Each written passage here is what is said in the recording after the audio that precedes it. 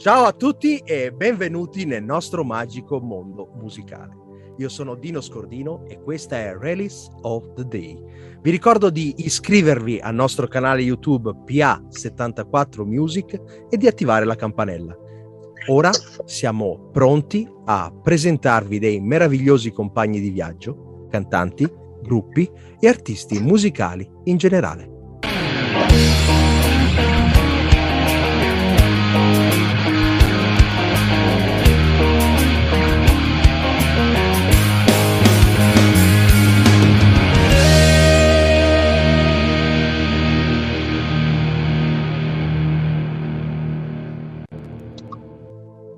Ed eccoci qua col nostro ospite di oggi della nostra Release of the Day. Tutto bene? Tutto bene, grazie. Oh, meraviglioso, da Dio, guarda, molto molto bene. Allora, innanzitutto però partiamo un attimino a far conoscere ai nostri ascoltatori il nome di quest'artista. Prego. Io sono Enrico Knob, per gli amici, il nome d'arte. Me l'hanno dato tantissimi anni fa, 30 anni fa, e me lo sono tenuto. Allora per gli amici ti chiameremo Knob oggi, va bene? Ci sta. Oddio, l'accento un po' t'ha fregato, per cui già io posso immaginare da che zona vieni, ma dicelo tu. Bolzano Calabro. Ah sì, immagino proprio. No, sono trentino. Sono trentino. Ma... Fantastico. Senti, noi ti vediamo qua da solo, quindi è un solo project oppure fai parte di una band? Io ho tanti progetti aperti. Quello a cui tengo di più, che sto investendo molto, è una band musicale, è un progetto che parla di temi, diciamo, seri a cui tengo molto. Nome?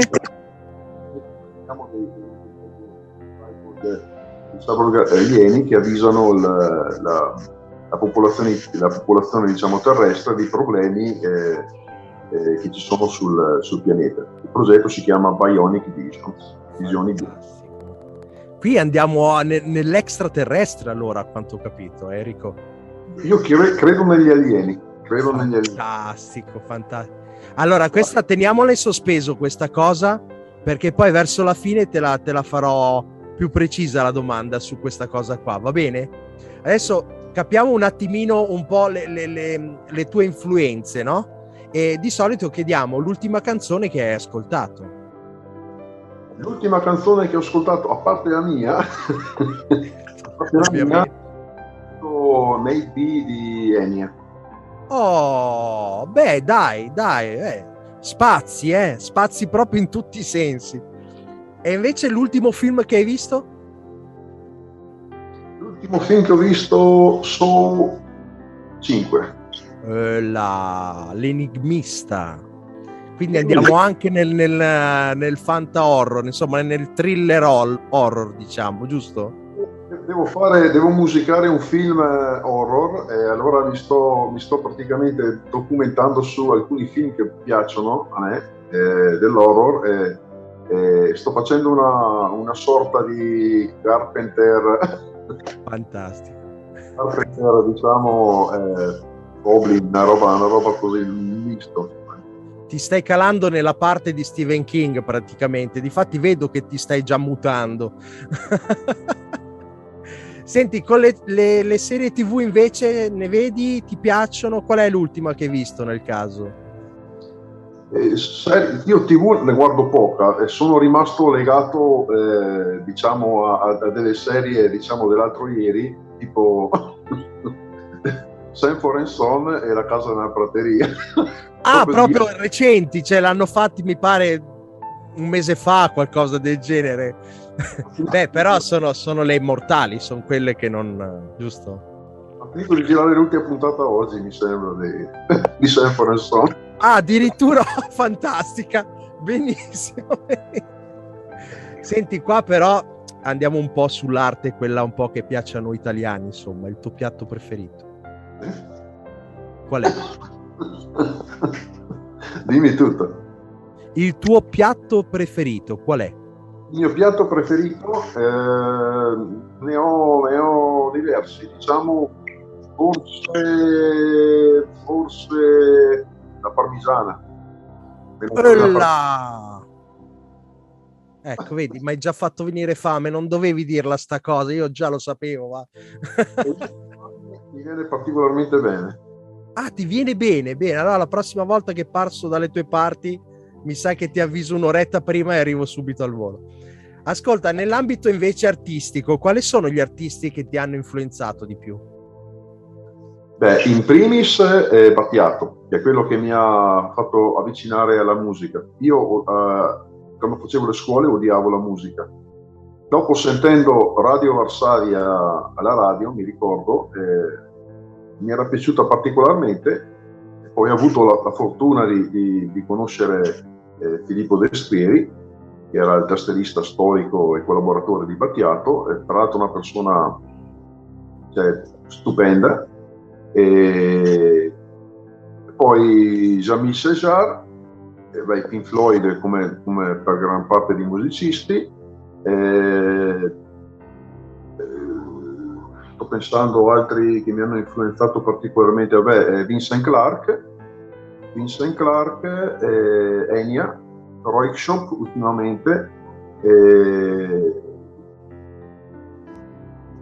Morricone, qualcosa di Morricone, insomma, ecco, cioè, ho un po' un misto, insomma, ecco, vado un po' Morgan di primi tempi con i Blue Vertigo, ho molte influenze, insomma, ecco, Rocket. Vari molto, però sono tutte colonne portanti della nostra musica, insomma. Poi vabbè, anche una parte, diciamo, a me piaceva molto la vocalità che si avvicina più alla mia, diciamo tonalità basse di Faber, insomma, di Fabrizio D'Andrea.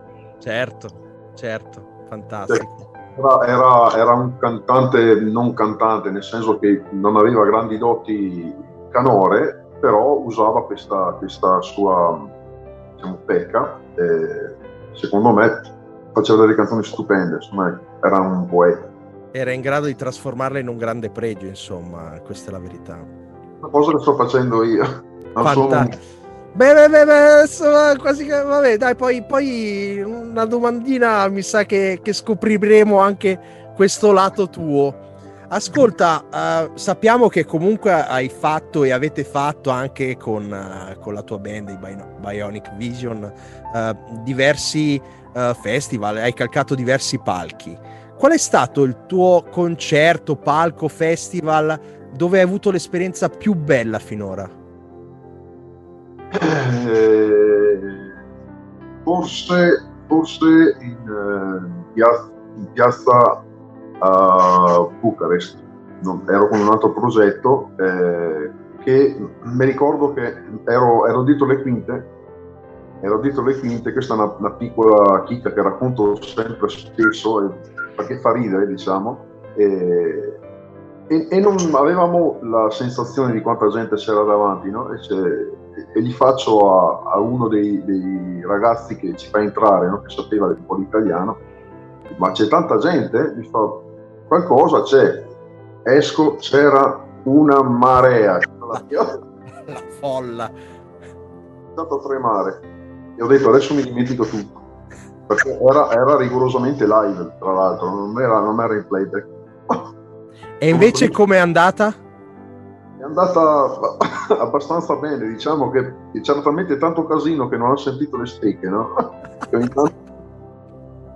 Fantastico.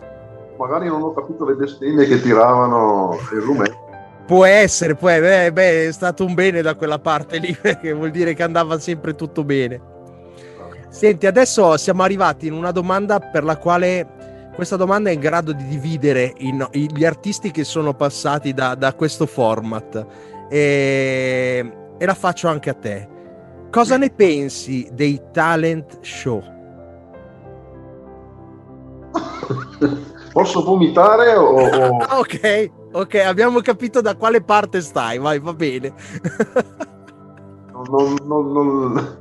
Lasciamo perdere, guarda, evito il Ah, commento. proprio fino a questo punto qua, ok, va bene, va bene. Non li sopporto perché sono falsi e sono pilotati, cioè non mi piace chi ci partecipa, chi si vende tra i giurati, cioè Ok. non è mondo, Bene, adesso abbiamo capito bene da che parte stai. Ascolta, Bionic Vision, giusto? Da dove... Perfetto, da dove ha origine questo vostro nome artistico? Il nome era stato dato praticamente dagli albori, perché io avevo staccato da un progetto che voleva essere, diciamo, i genitori dei Bionic, però non trovavo riscontro dall'altra parte, no? Allora ho chiuso il progetto, me ne sono andato, ho tolto le tende, diciamo, come si dice, e ero, diciamo, nel luogo, diciamo, di ispirazione che ho di più, che è il bar. No? Ok. È un luogo di ispirazione, no? Sono entrato nel bar e parlando ad alta voce col barista e un amico che c'era lì, gli ho detto testuali parole, voglio fare un gruppo, devo trovare uno matto come me che fa questo progetto, no? E ho detto, di cosa si tratta? Beh, dobbiamo raderci a zero, metterci il trucco, vestirci in modo strano e fare musica anni 80 con sonorità moderne, parlando di cose serie, non cuore, amore, solite cose, no? E sto qua mi fa, quello vicino a me mi fa, io ci sono. Ok, ho detto, va bene, ci sei, come ci chiamiamo? Beh, io avrei in mente delle visioni bioniche, gli ho detto, no? Perciò Bionic Visions. Meraviglioso. È nato tutto in 2 minuti di bar. Era destino allora, dai, era destino che doveva andare così. Grazie al prosecco, diciamo. Ah sì, ok, quello ha contribuito parecchio. Ascolta, quando poi scrivi o scrivete una song, no? Da dove parte il vostro processo creativo? Cioè dalla musica, dalle parole? Allora, il processo creativo nasce, intanto a volte va da quello che è dietro qua, il piano, no? A volte dal piano se mi nasce una melodia.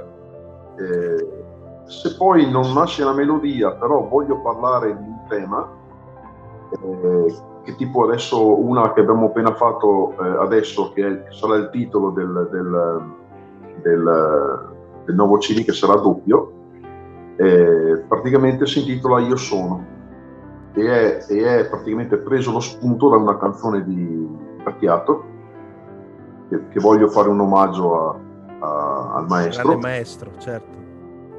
Un omaggio, e è una canzone introspettiva. Infatti ci sarà la parte classica del voce dei Bionic Visions, che è il vocoder, che ripeterà io sono. In poche parole c'è questo viaggio introspettivo, lì è nato praticamente il testo, che di solito faccio una bozza, diciamo la sinossi della canzone, dopodiché creo la melodia vocale, e da lì praticamente adatto il testo cercando di tenere, insomma, l'argomento che devo tenere, basandomi appunto sulla sinossi, e dopo scelgo i suoni.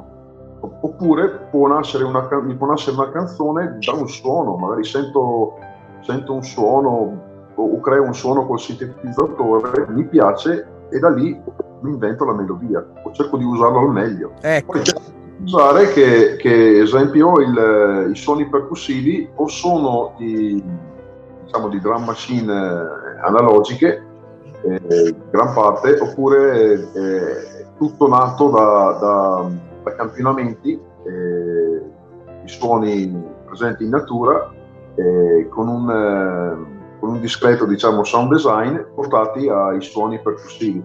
Perciò quando si sente la ritmica bionica non è mai una cassa reale, se non è una drum machine, appunto, potrebbe essere un sasso contro un sasso, un parte contro un altro martello. Beh, creatività nell'elettronica proprio a manetta. Amo questa cosa, Brian Eno insegna. Sì. Bene. O Alan Parsons, nomi. Sì. O recentemente, insomma, Pinaxa, scatola. Beh, abbiamo detto niente. Allora, Knob.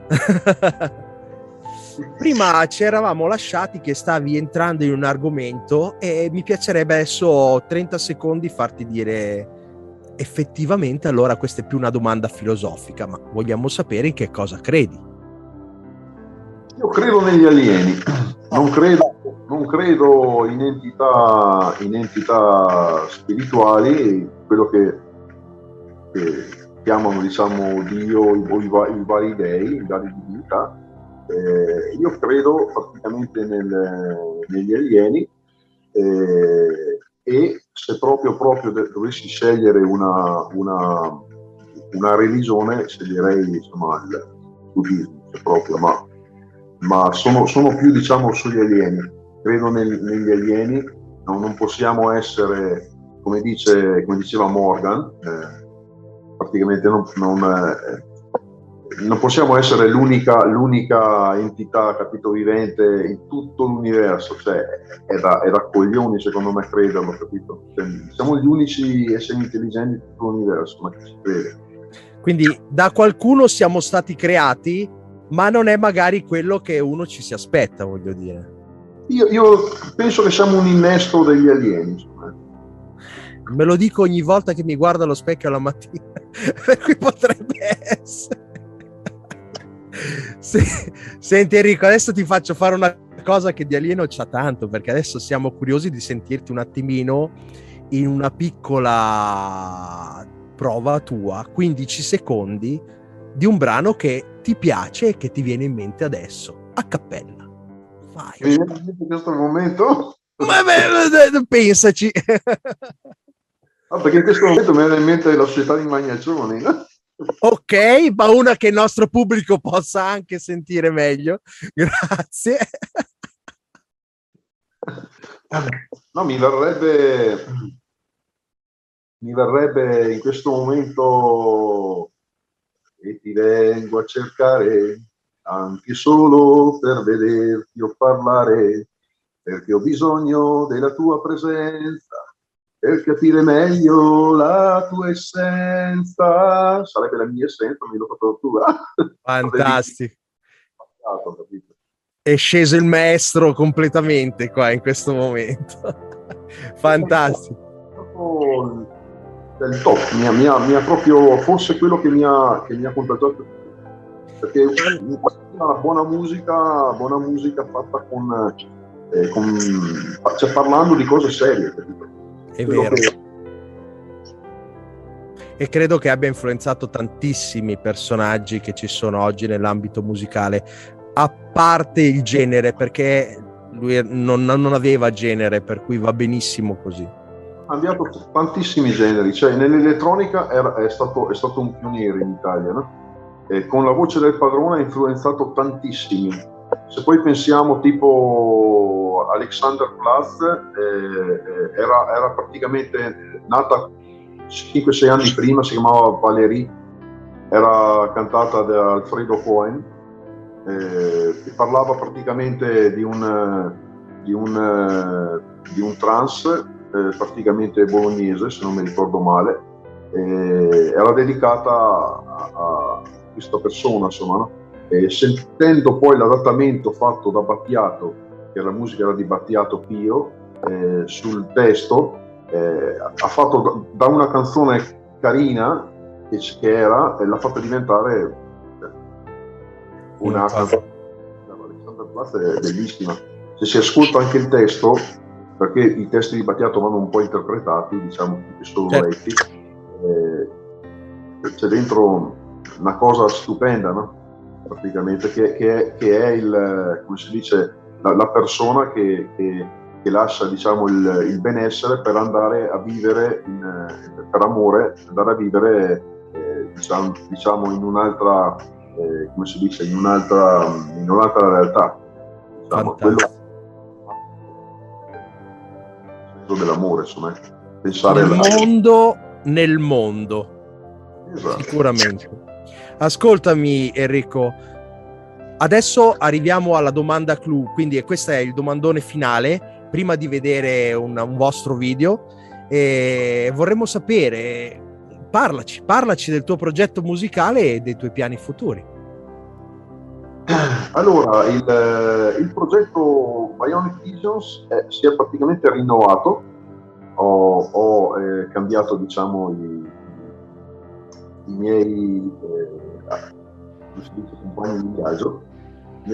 compagni di viaggio, e ho praticamente ingaggiato, come dico io, un chitarrista, cantante, compositore, che sposa diciamo, il mio sound, la mia musicalità, e sta dando praticamente il suo apporto sia sulla creazione che come si dice, sugli arrangiamenti, mettendo appunto uno strumento che non avrei mai pensato di mettere nelle canzoni bioniche, che è la chitarra, chiaramente usata come la usavano i Rockets o i Datura.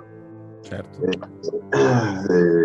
Poi praticamente ho preso un altro cantante, poi strumentista, che ha una voce che è pazzesca, e poi una cantante aliena, cantante che praticamente metterà la sua vocalità, come si dice, sulle canzoni, perché ci sono delle canzoni che volevo fare un po' più, diciamo, melodiche, sfruttando delle belle voci, perché se fino adesso ho giocato come faceva Faber sulla mia diciamo poca capacità vocale, perché ho sempre fatto cori, in 30 anni ho sempre fatto le parti, diciamo, o i cori o le classiche canzoni, diciamo, dance, dove si faceva, che ne so, vai più rand, cose così.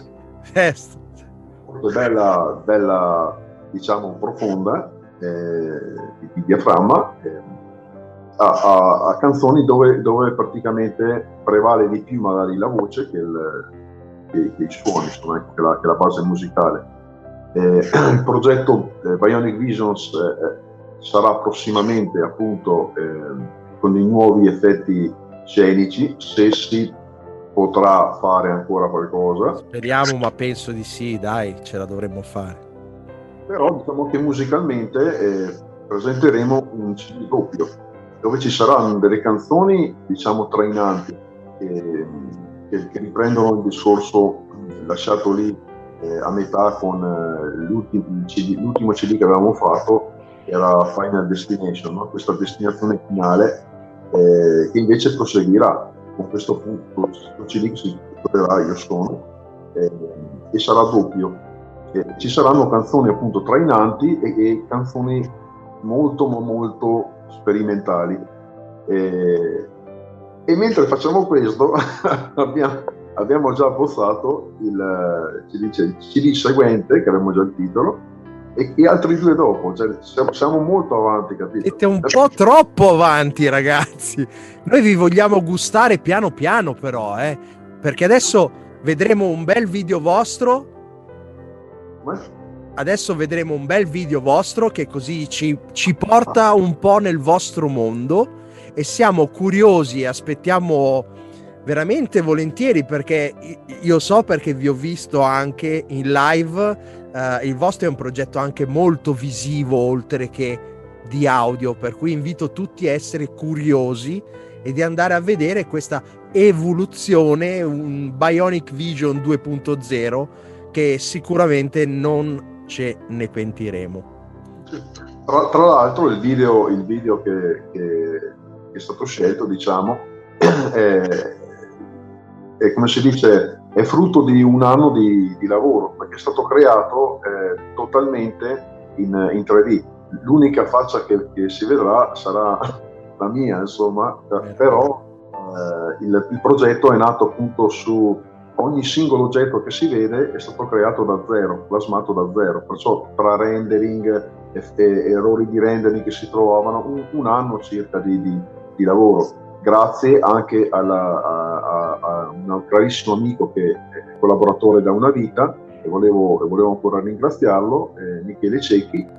Per chi mastica, diciamo, di musica trance, cioè, è un personaggio molto rinomato nell'ambito, e ama fare appunto anche filmati, e si è armato di molta pazienza per fare questo video. E secondo me ci sono dei particolari che andrebbero spiegati nel video, no? Però faccio ti spiego questo, che se fai attenzione nel video, quando atterro praticamente su questo grattacielo, fai molta attenzione dove atterro, perché gli oggetti non sono messi lì a caso, e tu sono sicuro che capirai. Fantastico. E allora a te l'onore di presentare il vostro video. Prego. Il video è Sinapsi. Via, Sinapsi, godiamocelo. Prego.